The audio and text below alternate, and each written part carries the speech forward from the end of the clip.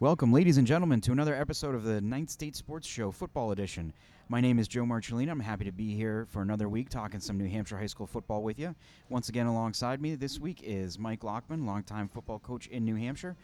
Mike, it's good to see you after a little bit of time off here. Yeah, we had a break, so we should be much more energetic than usual. Yeah. We're well rested. Plenty to talk about, of course. Before we get started, though, we are recording the show once again at Riverside Barbecue in Nashua. Like tonight, next week we will be doing this at Tuesday around 6 o'clock or 6:30-ish. You can, of course, be a part of the show by emailing us at nhhighschoolsports@gmail.com, or you can come on down and listen to us live. The show is available every Wednesday morning at nh-highschoolsports.com and also on iTunes. Like I said, a lot to talk about. Of course, we did not meet last week to talk about the end of the regular season and first round of the playoffs. So here we are now getting ready for the semifinals after some interesting quarterfinals last Saturday. Just what kind of stood out to you the most, maybe from this first weekend of playoff football? Well, yeah. So, playoffs are here. It's the most wonderful time of year. I love this. I love the time of year in New England. High school football playoffs in New Hampshire. Awesome stuff. It finally feels like it outside. It does. Like it's pretty weather. chilly. Yeah. So, the two big ones in Division I, I thought, were certainly the Winnicott victory over Bedford. That was a very tight game, and we could talk a little bit about it. But I think the other one in Division I that really stuck out to me was the Goffstown victory over Exeter. Not to say that neither of those was completely unexpected. I don't think either of them was unexpected, but they just ended up being great games that came down to the wire, and so that's what playoff football is all about. Yeah, last second kind of wins and for both of them, and then on the other side of Division I, a pair of semi-blowouts. I guess Salem Londonderry was closer in the second half, but Salem pulled away there, and Pinkerton just, taking advantage of 7 Nashua South turnovers. It was at that one, and it really was at times just unbelievable. And it had the feel, actually, and South, Coach Scott Knight said this afterwards, of South's regular season win to end 2016 against Dover. The only difference was I think they had 5 turnovers and Dover had like 6 turnovers. So, and it was one of those where they were giving the ball back and forth to each other. Yeah. And that one came down to a last-second win for South. This one, though, they had their opportunities. And everyone that's kind of talked to me about that game has said, I thought it was going to be closer, and I did too. But it really just, once it started unraveling, it went fast. It's tough to win a playoff game against a team like Pinkerton when you turn the ball over that much. I think any coach would tell you that. Pinkerton did their best to, give South some points early on there. Yeah, I saw that too. Yeah. But it's painful to end like that when you know that those type of things, especially where, weather wasn't a factor. A lot of times you can point to the weather and say, well, sloppy game, lots of turnovers. I'd not be too quick to say that it was playoff nerves either, because South is an experienced playoff team. A lot of those guys were in the first round last year, and so that's going to be a tough one for them. If anything, I think it was more playoff nerves for Pinkerton. They fumble the opening kickoff on – fumble is probably too nice a word. Just not picking up the kickoff. And, South starts on the Pinkerton 10. There was another Pinkerton had 3 fumbles in the first half. And then the third of which was as they were going into score would have made it 28-7. Instead, it's 21-7 with 49 seconds left. And South actually drove the field and had a chance to get a touchdown before the end of the half. It was a huge swing there, because Pinkerton makes a stop to keep it 21-7. They come out, get a turnover, score. South gets the ball back, turns it over again. Pinkerton scores. So instead of being maybe 21-14, maybe even 21-21, it's all of a sudden 35-7. Yeah. And if it wasn't over then, South's next drive ended at Pinkerton's 1. So it was. Yeah. It was. It's tough too, because I think any coach would tell you that when it does start to go that way, it can roll downhill and snowball very quickly. And you do everything you can to prepare your team for that. You know, and you do everything you can to talk about it in game, but depending on, you know, where the mentality of your players are in that moment, and that's a tough thing to manage because there's so much emotion and intensity going on in a playoff game. It can get out of control very quickly, and it sounds like that's what happened to South, is that it just, you know, bad luck begets more bad luck kind of thing. Of course, Pinkerton has a much different path to the playoffs now than maybe we would have guessed a week ago. Of course, Salem, they'll be playing at Salem, who they lost to 35-21 during the regular season, in a game where Salem really pulled away late first half into the third quarter, really on the legs of Josh Sabanda, who, as of right now, as far as I know, he's not playing Saturday because he was ejected from Salem's playoff game last week against Londonderry for taunting. And it's one of those ones that it's clearly written out in the NHIA handbook, you know, that if you get, you know, if you're penalized for taunting in a game and get thrown out of that game, you miss the next game, regardless of when it is. So unless, I don't know if there's some kind of appeal process, or, you know, maybe they can try to convince someone of, you know, well, this was interpreted a different way than it should have been. The official overreacted, but that feels like a long shot to me. And I don't know Coach Pike very well, other than I met him one time. We played Salem in the Jamboree when I was the head coach at Souhegan. But what he's done at Salem, I think, speaks for itself. I mean, that was a team where, I don't remember whether it was just before he took over or it was his first year, but there was 1 year in that time frame where they were winless. Yeah, they won the championship in 2009 and were pretty good in 2010, and then all of a sudden the bottom fell out. Right. He came in as the coach, and he's really built that back Tremendous up since job. then. So, you know, I don't know. I can't speak for Coach Pike, but I could say that they don't strike me as the type of program where if they knew one of their players had done something wrong, that they were going to sort of try to make that work, just to slide them into a playoff game. The other thing you got to figure is that if you do that, does that potentially put it off and only have him suspended in the championship game? So, I can't speak for another program and the decisions they would make. I guess if that were me, I would probably let that one go. If I was the head coach, I'd say, hey, you know what? He's got to learn. Right. We don't. You know, that's not that's not a good behavior. I mean, he's arguably the best player in the state. Yeah. I mean, one of, I think, 2,000-yard rushers in Division I this year, and he missed 3 games. You know, so still able to do that in 6 games, go over 1,000 yards. Yeah. Now there are other guys. Salem's other backs. I always forget the other guy's there's name. the Maroons, the Maroon brothers, Josh and Adam, I believe, or maybe that. Yeah, it is Adam. Yeah. There was a third one. I believe he's graduated, and but and Maroon then of course is really good. Dom Packey too is a pretty good running back for them, and then you have Matt O'Donnell, the quarterback, who's got legs and an arm. Yeah, he can do a little bit of both. I mean, there's certainly a team that can go in and beat Pinkerton this week. It's just going to be a lot harder. Yeah. Especially because I think Pinkerton's gotten better, too. You know, I mean, Pinkerton's, despite the sloppiness that we may have seen. You know, I will say this, you know, it's interesting this time of year. You know, you say it as, you know, it's great playoff football and all that. One reason I like it, from my perspective, is because now I start to see more of my colleagues, you know, other reporters at games, which happens sometimes at games. You know, maybe there's 1 or 2 other people.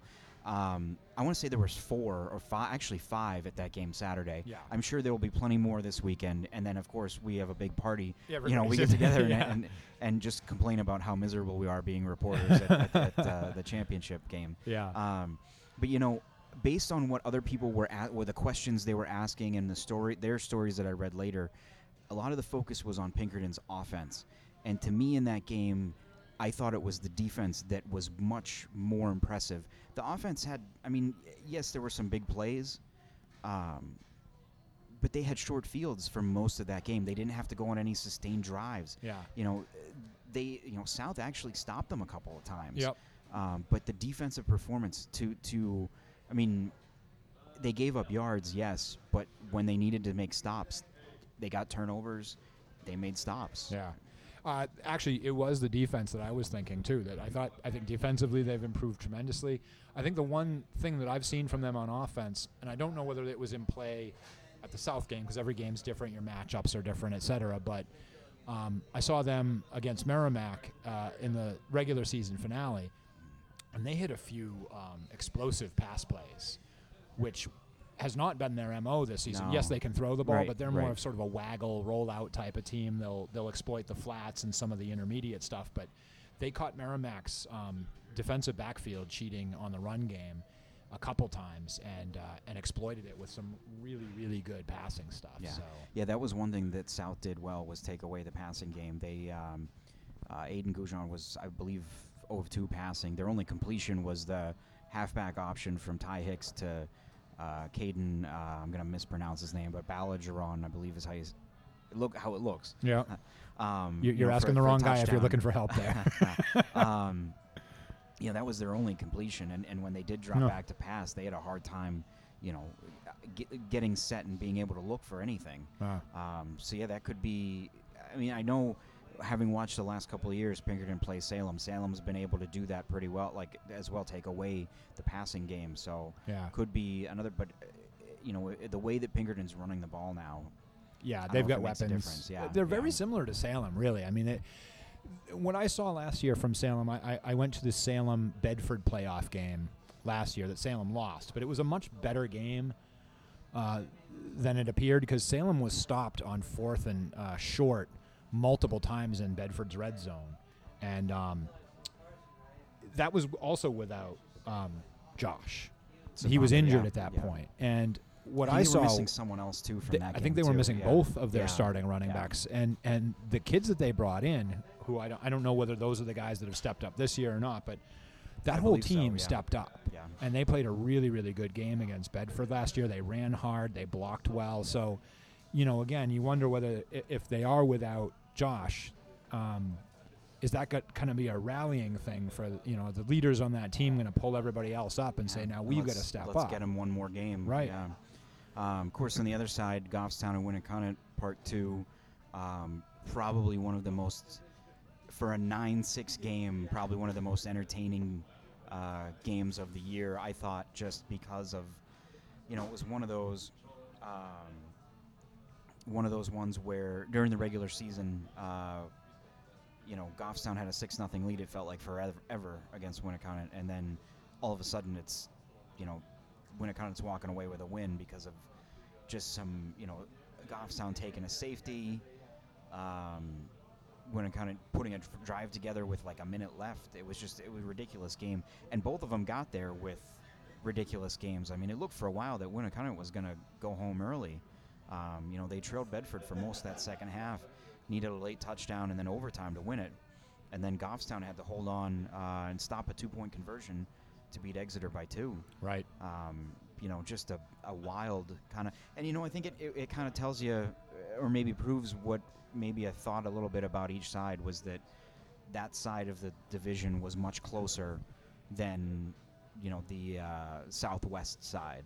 Yeah, it seemed that way, and like you alluded to, those regular season games were pretty tight. The playoff rematch, the Bedford Winnicott rematch was, I mean, I wasn't following it really close, but I was following it, and it was kind of like you almost believed that Bedford team that had squeaked in with that win over Central the previous week, which was also a pretty good game.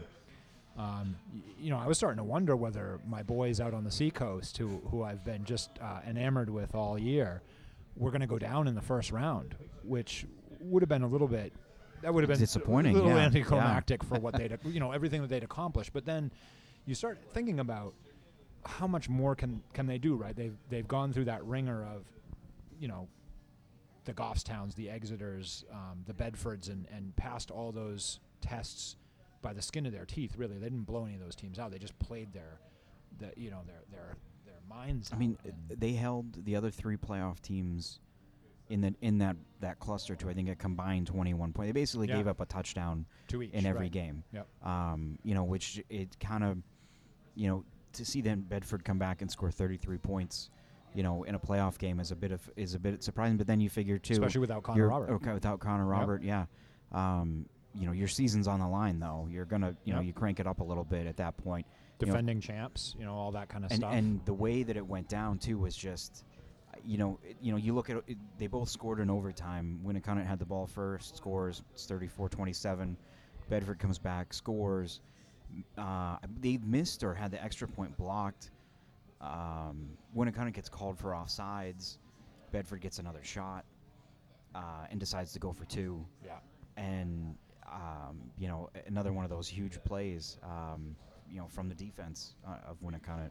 But, to go for that, I'm not saying it was the wrong call for Bedford, but I guess you're on the 1 yard line, right? Or 1.5 yard line at that point.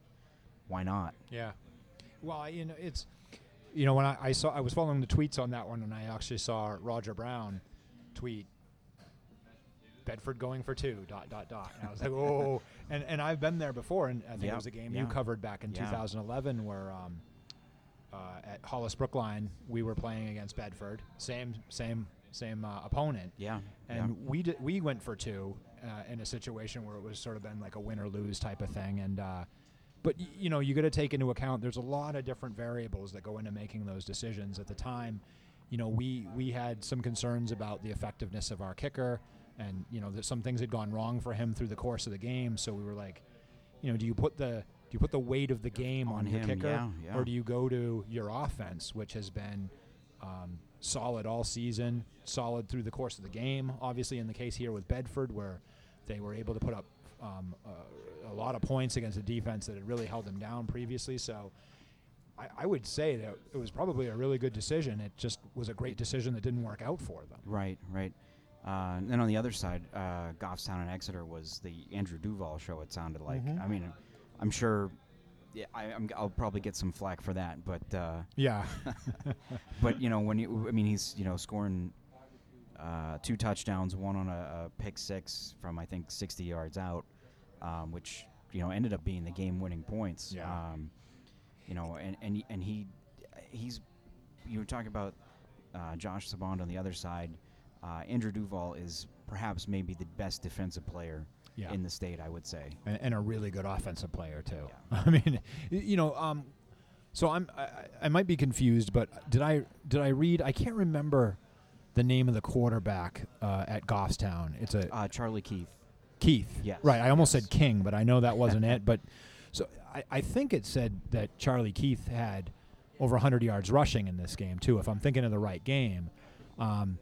Which is an evolution for them, potentially, because he came in, he was kind of a converted receiver, if I remember correctly. He's been running the ball pretty well at points this year, yeah, and from the sound of it, it sounds like the passing game's coming along a little bit, too, which, should be interesting, on Saturday, given when they played in the regular season, it was a muddy field, kind of not really a rainy day, but just a wet day. Yeah.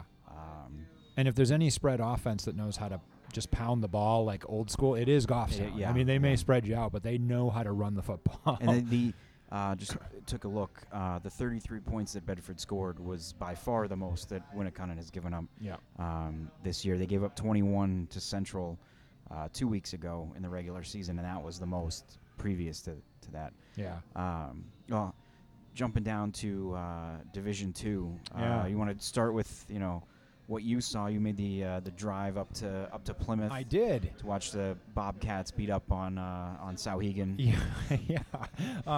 Yeah. So classic, I guess a classic old Division III matchup, and kind of the same result that usually seems to happen when Souhegan has to go to Plymouth. I was excited about it because of that. Right, I had never actually seen much of the Souhegan-Plymouth rivalry.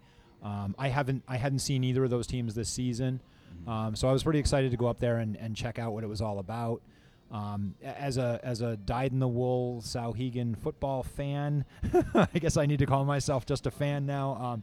It was tough to watch, but I think the bottom line is Plymouth's really good. I watched a game where Garrett McComber, who is the reigning Gatorade player from his junior season, rushed for 106 yards on 15 carries against Souhegan, and he wasn't even the star of the game. there were probably two other guys that overshadowed him. Nolan Farina, who was injured last season and is a captain this year, is their left halfback. He took the opening play of the game, 65 yards for a touchdown, straight up. I mean, just a straight dive. Yeah. Nobody really even touched him. And he ended the game with the exact same play out of the exact same formation, 60 yards for a touchdown. He had 130 yards or something like that rushing. So ton of speed from Nolan. As much as you get power from McComber, you get a great speed combo. I'd say, but he's not. McComber's not slow either. No, I mean, he's got plenty of speed of his own. Yeah, he's still one of the premier guys. I mean, there's no question about it. But then he's a tremendous athlete. I remember him telling me last year that he made a bet. Was it a bet with somebody?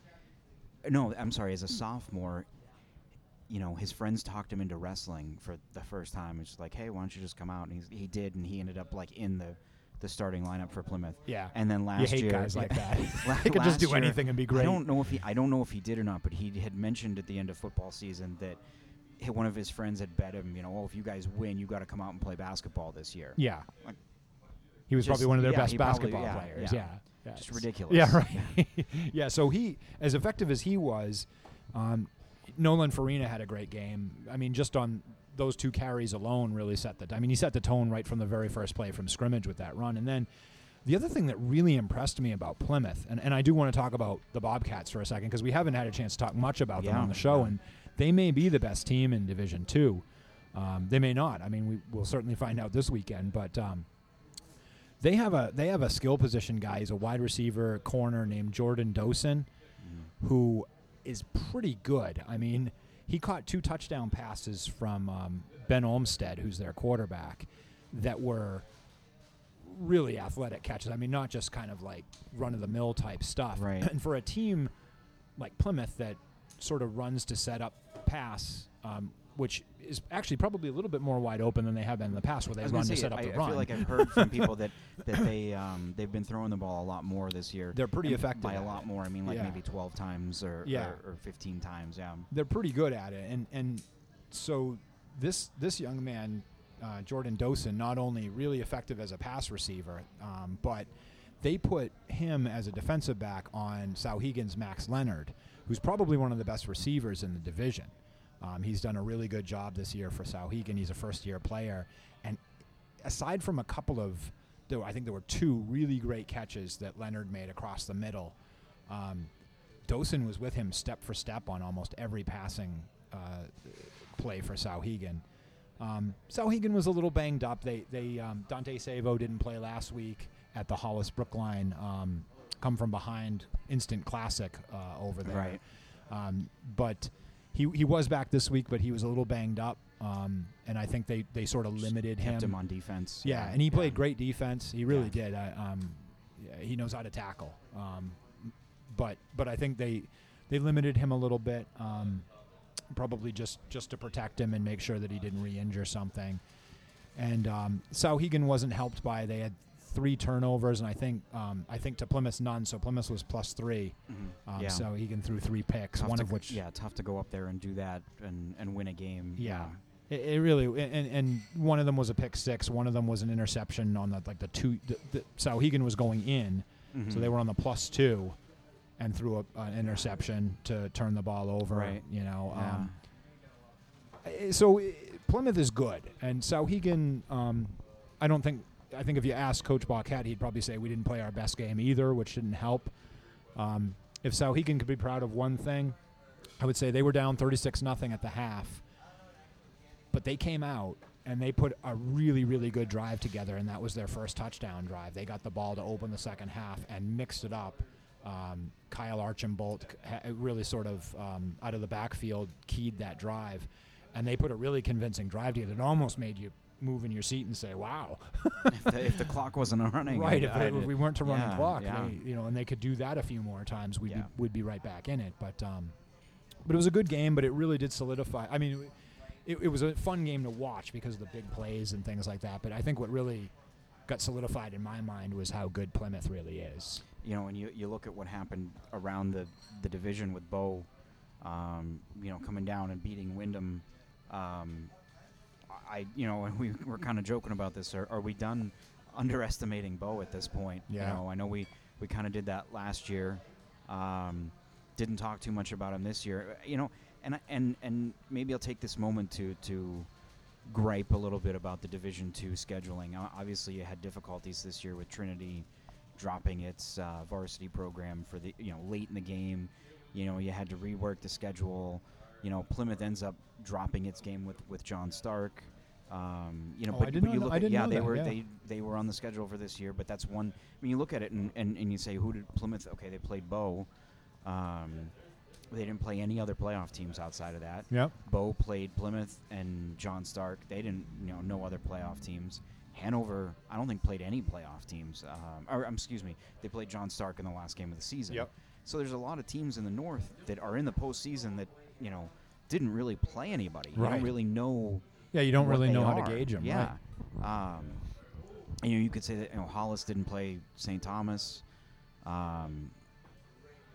Sauhegan played everybody, which kind of almost look at that in an opposite way and say, oh, they got in despite that. That they had a tougher schedule. So going into this weekend where you have Bow going to Hanover, I don't know what to expect out of that. Other than a good game, I think it would be a good game. You got to figure nobody really expected Bow to beat Wyndham except Bow. Except Bow, yeah. And that's clear, right? And especially not in the fashion that they did, going over to Wyndham and winning, in the final 40 seconds. And they go all game completing one pass, and it's a touchdown. Right. And then on the final drive, they complete a couple big passes, including a game-winning touchdown, with I think it was under 40 seconds to go. Yeah. Just a remarkable kind of outcome. And then you look at St. Thomas and Plymouth. I mean, on paper, maybe those are the two best teams remaining, but do you really know that? I don't know that for sure. You mentioned Plymouth having kind of a shutdown guy there. They put him on Bouchard. Yep. What does that do to St. Thomas? I mean, because he's the guy, the focal point of their offense. Yeah. Maybe you're looking at him. He's got to score on special teams. He's got to score on defense. Yeah. That's a lot to ask. Yeah, I mean, maybe the difference with the way that, and I don't want to get, I get kind of football nerd going sometimes here, so forgive me, but maybe the difference in the way that Plymouth would match up against St. Thomas with Bouchard, as opposed to.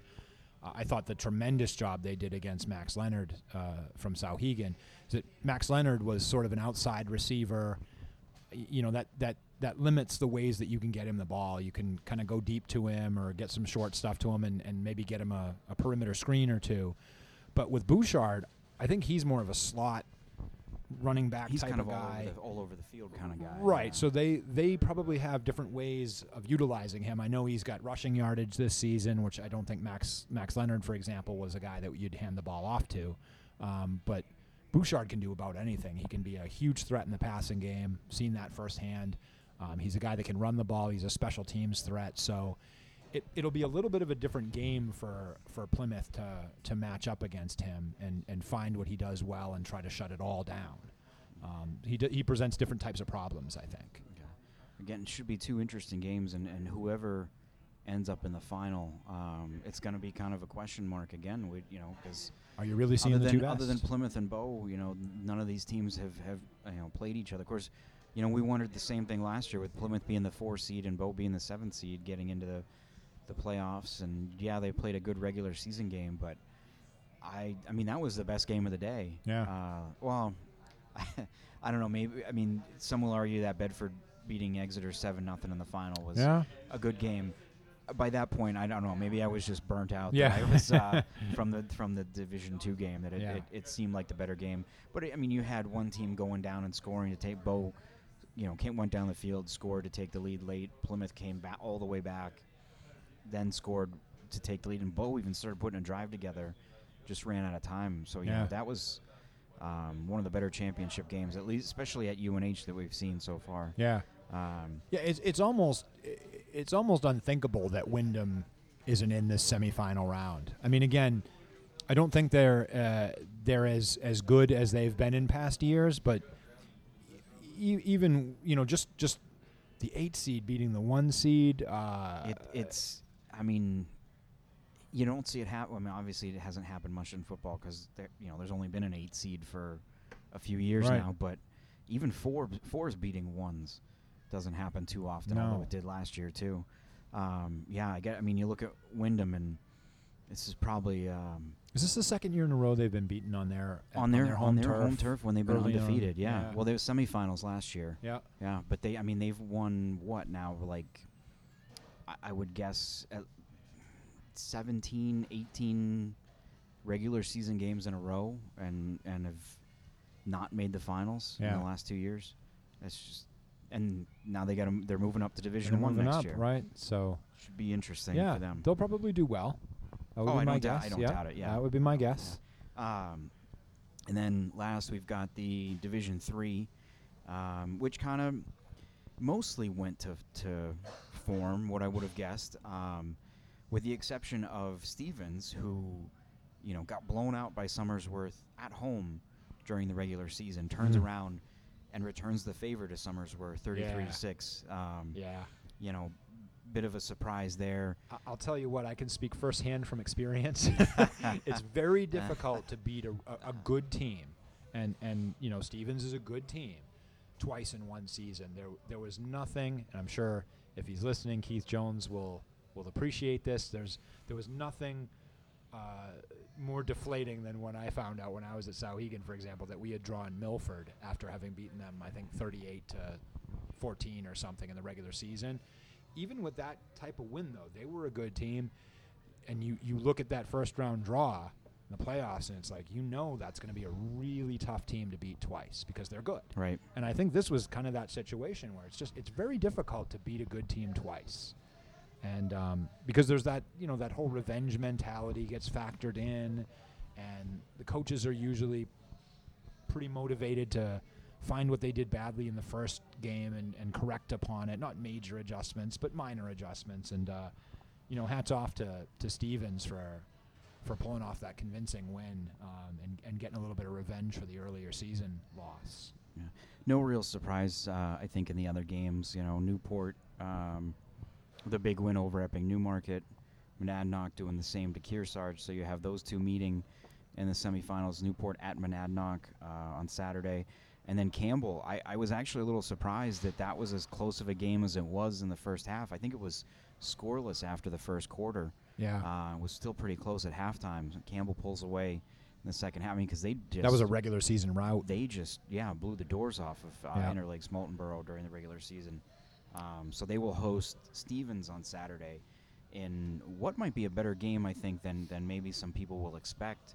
Of course, you look at paper, and Campbell is by far and away the favorite. I kind of wrote about this in the preview last week, and I think we discussed it earlier in the season. Every year there's something weird that happens in Division 3. I mean, you look at the four previous seasons, and that first year Pelham was the team to beat in D3 all year long, and they lose in the first round to Bow. Bow goes on and wins it. The next year, Bow's the team that is undefeated and not giving up any points and has a long winning streak. And Campbell comes in the semifinals and knocks them off, and then knocks off Newport, right, and wins the final. The following year, Newport and I believe it was Winnisquam were kind of like the two teams that everybody expected to see in the finals, and Interlake Smoltenboro goes and knocks off Winnisquam in the semifinals. And then, of course, last year you had Stevens going out to Monadnock and knocking them off. Which was a huge surprise. So that's if I'm picking a team, I'm picking Campbell at this point. Yep. But would it surprise me if Stevens went in there and upset them? Yeah, got their own revenge. Maybe, probably not. I don't know. Just because of what's happened in the past. Like teams that aren't familiar with each other either. Yeah, I mean, I'd love to see. Another one of those kind of cool Division 3 stories, but I don't know. There's a huge part of me that is really looking forward to the Campbell-Monadnock matchup, just because those two teams seem to have been heads and shoulders this season, and it would be nice to see them test each other in a championship environment. But I mean, hopefully neither Monadnock nor Campbell are in situations where they're overconfident, and hopefully they realize what you've said, which is, hey, in this division, anything's it's possible. Right, it's classic for when you somebody to get come to up this and point, bite you. Yeah. So hopefully, the coaches are using that as a little bit of a motivator and a reminder to the kids, hey, don't go into this overconfident and just assume your ticket is punched. Because that's usually where it starts. It's not so much the capability of the team; it's the attitude coming into that semifinal game. Do they think they're going to walk through it, or do they know it's going to be a battle? Any final thoughts before the games start? Well, of course, we got a few more days, but I can't get to Saturday quick enough. I haven't figured out where I want to go yet. I think the Division II games are probably a little too far for me. I made the trek to Plymouth last week. That's probably putting good that enough. many miles on the car 2 weeks in a row is Yeah. a little out of the question. Yeah, but I will be at a game though. It's a matter of figuring out which one, and hopefully they're as good as some of the games we saw this past week. Yeah. Of course, I'll be out at making the trip out to Hampton for Goffstown at Winnicott. At nh-highschoolsports.com, we'll also have coverage of Pinkerton at Salem, Stevens at Campbell, and Newport at Monadnock. So, get online, sign up for a membership, check those out. Sunday morning, Sunday afternoon, read up on what happened in the semifinals, see who's going to be playing out at UNH the following weekend. And, of course, you've got until midnight tonight to grab your 2017 NHHighschoolSports.com football yearbook for 35% off what the regular price is. Those are for sale on the site. If you go to it, look at the top bar, football yearbooks all the way to the right, click on that, and then you're good to go. Fill out the information, pick how many you want. You can order. I would love it if you ordered all of them, as many as you want to. But, hey, reserve me one. Or put a copy in for you. Yeah, I would definitely like one. But yeah, like I said, you've got until midnight Wednesday night to get a copy at a discounted price. They'll still be for sale after that. Just be a little bit more of a dent in your wallet if you wait. So don't do that. Once again, for Coach Lockman, Mike, thanks again for joining me. Absolutely. This is Joe Marcellina. Thank you for listening.